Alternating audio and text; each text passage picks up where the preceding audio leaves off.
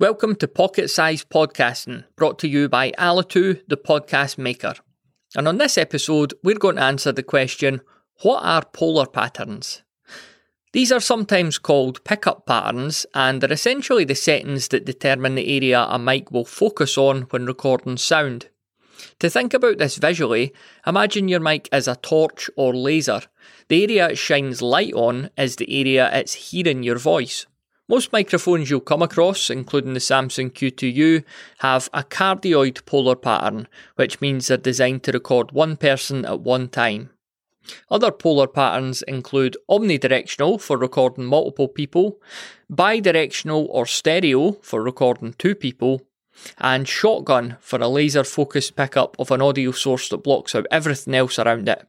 Think of a news reporter chatting away in a busy street, but you could still hear them clear as day. Polar patterns are represented by easy-to-understand diagrams. For example, cardioid is heart-shaped, whilst omnidirectional is a circle.